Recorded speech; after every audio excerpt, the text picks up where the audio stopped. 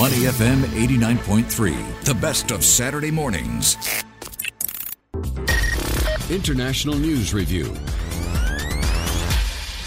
Good morning and welcome back to the show. Joining us now, Steve Oken in our International News Review. Good morning, Steve. Good morning, GVZ. Good morning, Neil. And happy birthday, LKY. It is the 100th anniversary today of Lee Kuan Yew's birthday. So, yep. Happy Did either of you guys ever meet him? I passed him once. Yep. That was it. In this building, I passed him. That was it. Yep. I met him at the 50th anniversary of the Singapore Correspondents Club back in the early mid-2000s. You know, I got to go to 3 events with him, and one was on the 20th anniversary of Singapore-China relations. And so, huge event, big. It was in the Shangri-La, big ballroom. He was doing a moderated discussion with Tommy Koh, and former U.S. ambassador to Singapore, amongst other positions. And so, Tommy asked him some questions, and then they opened it up to the floor for questions. And so they had 2 planted ones. Now, they weren't softballs, but they were, we're going to call on you first, we're going to call on you second.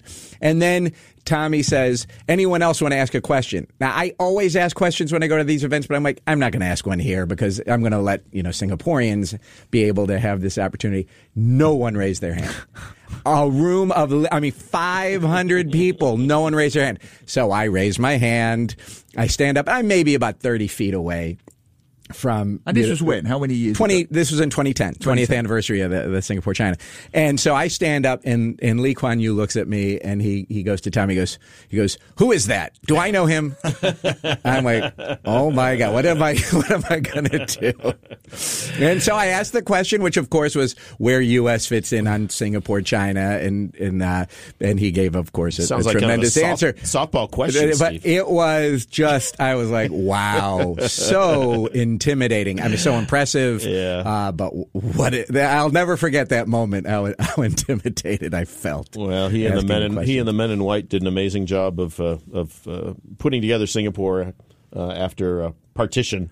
I just put the CNA has the video up on their website, and I put it up on my LinkedIn. That press conference he did when he announced that Singapore was going to become independent. When he broke down. Amazing to watch, and amazing to think that what leader would show such raw emotion today. I can't imagine any leader doing that. Genuine emotion. Of course. Genuine famously, to his credit, did not want that aired. If you read up on it, he had to be convinced by his people and the director. Said, no, you're reflecting the mood of the nation right now. He didn't want them. He saw it as a bit of weakness or whatever. Yep.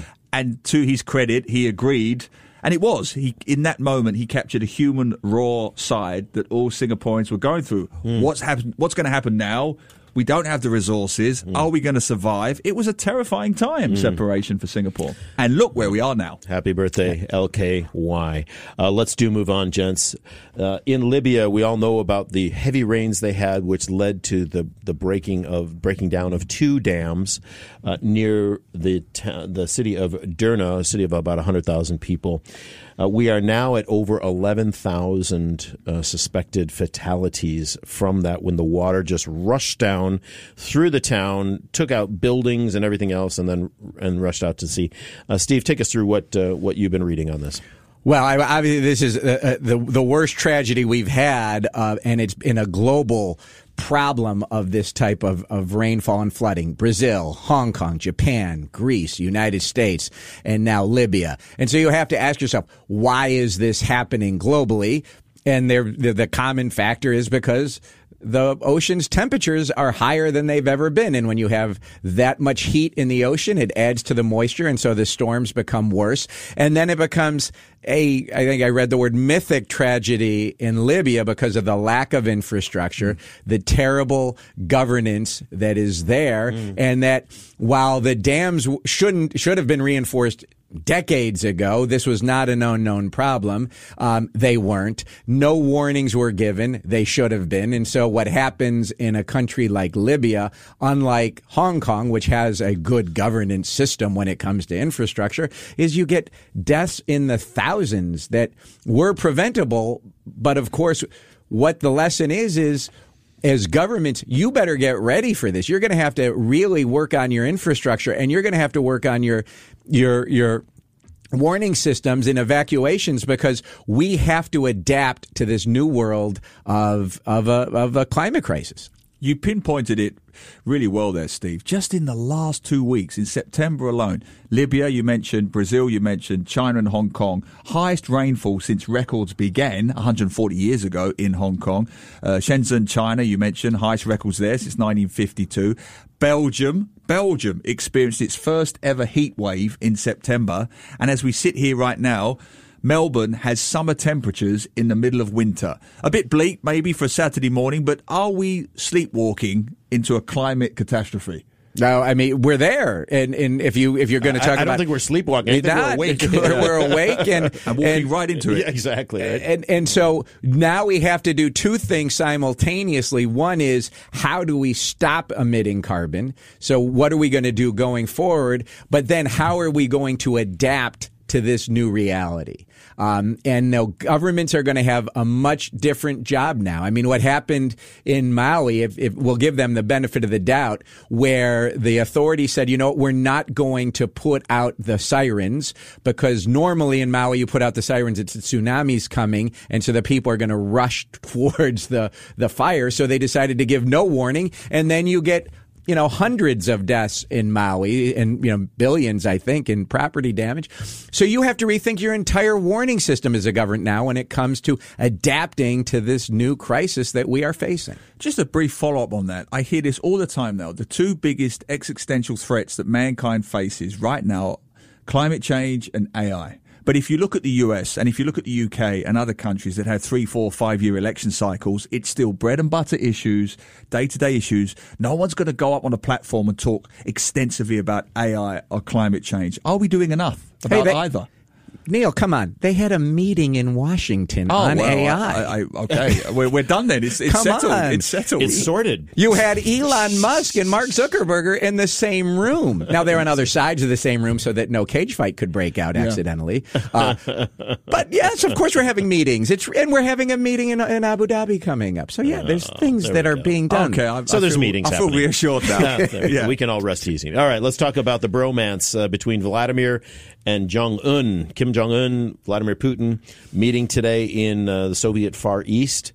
Not today, this past week in the Soviet Far East. Apparently, it looks like the thoughts are it's going to mean possible weapons development programs between the two, sharing of ammunition with Russia. This is a weird one that I know a lot of countries are worried about, watching closely.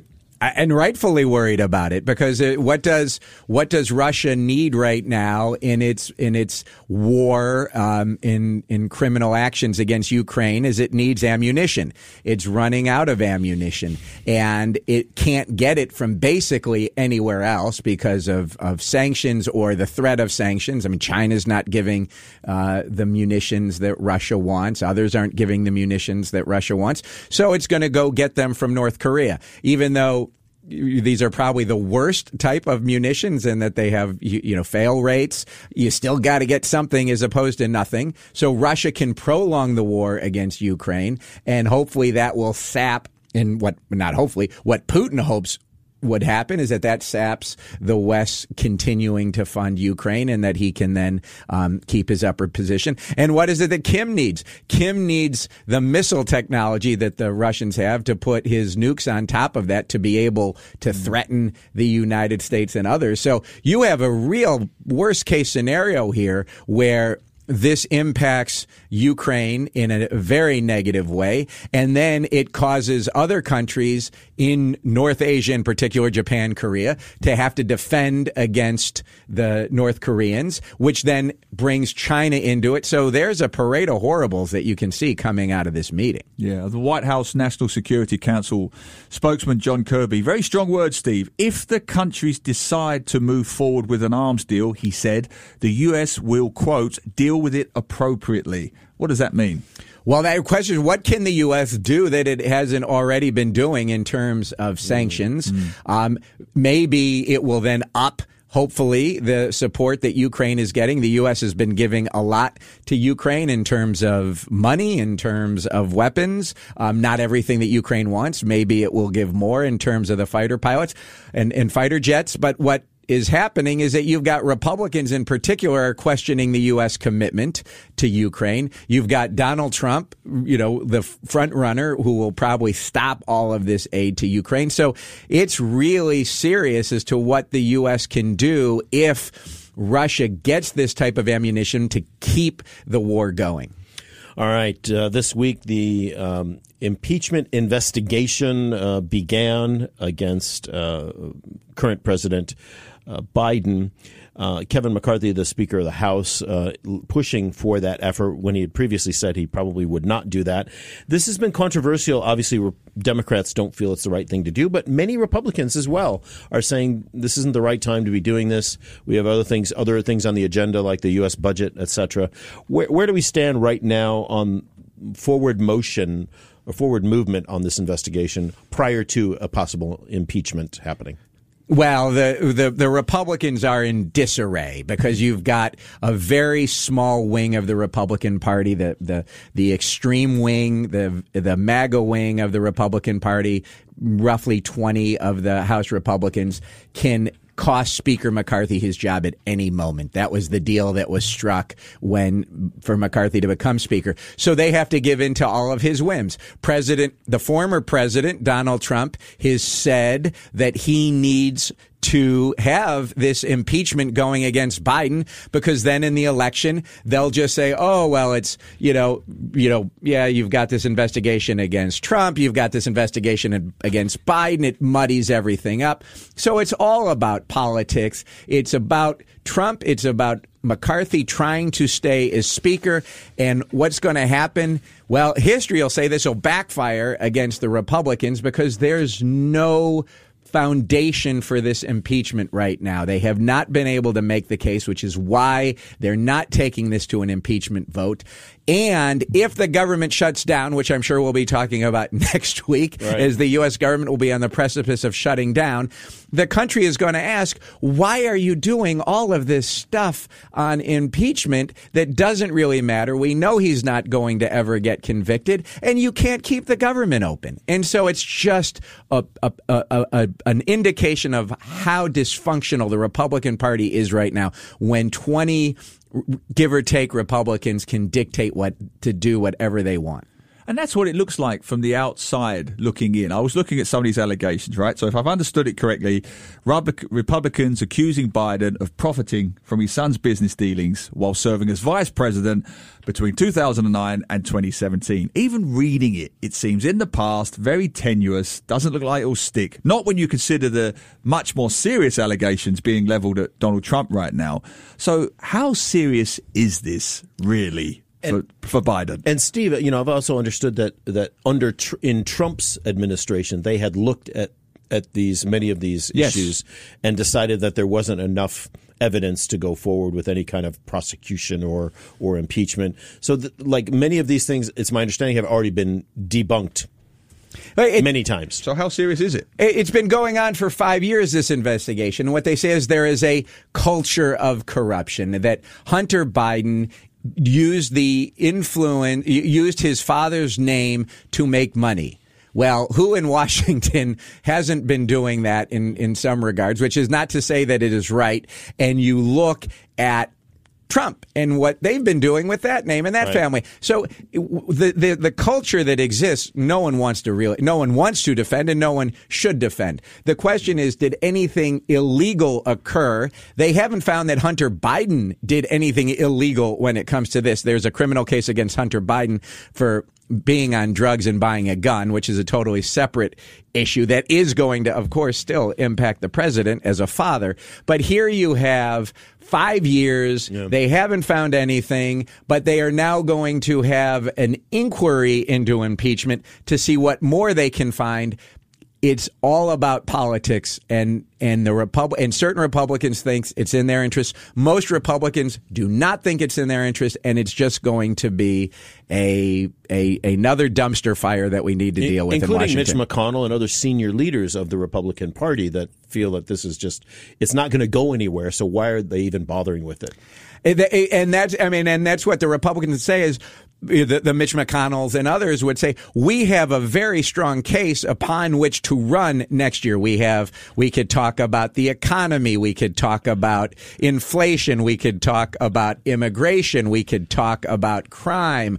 We should be talking about those things. And the budget, right? No. These are the things we should be talking about in 2024. I see. We need to get the budget done. We don't need to be talking about what Hunter Biden did in a decade ago, give or take, and that's not where we should be focused. So this is going to then put all of this into play in the election, which Donald Trump thinks is in his favor overall because it just muddies up the water, but it will really hurt in especially those 18 House members who are Republican but represent Biden districts, represent districts that Biden won, because those people don't want to see Joe Biden get impeached. So there's just no strategy to this whatsoever other than Speaker McCarthy being able to say, what do I need to do to survive to the next day? And we'll see. He's living day by day right now, especially if the government shuts down. Well, it doesn't seem to be sticking. It was leading the news for a day. It's already fallen way down the news agenda, 4/5.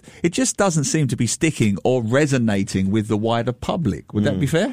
Yeah, I mean, but again, it's not the wider public. If you're taking the Donald Trump view, Donald Trump is saying, let's get it out there that everybody is just, everything's been weaponized. Everything is partisan. Nothing counts. What they say about Biden, they say about me. So let's forget about all of this. And so, it doesn't matter with the wider public. The wider public does not believe that Joe Biden has done anything wrong, and let alone that there's any proof that he's done anything wrong. But who cares about that? Because we just want to be able to talk about all of this stuff and not govern and not do what's important. And the country, boy, we've had a really pleasant international news review between the climate crisis, a potential nuclear war coming up, and the absolute dysfunction in Washington. We did wish Lee Kuan Yew a happy birthday. We did. Well, let's wrap up with something positive. You've heard about Sir Jackie Stewart. Are you meeting any sports stars over the weekend or any Formula One legends? I thought Sir Jackie Stewart just did commercials. I remember that's what I always thought he was very famous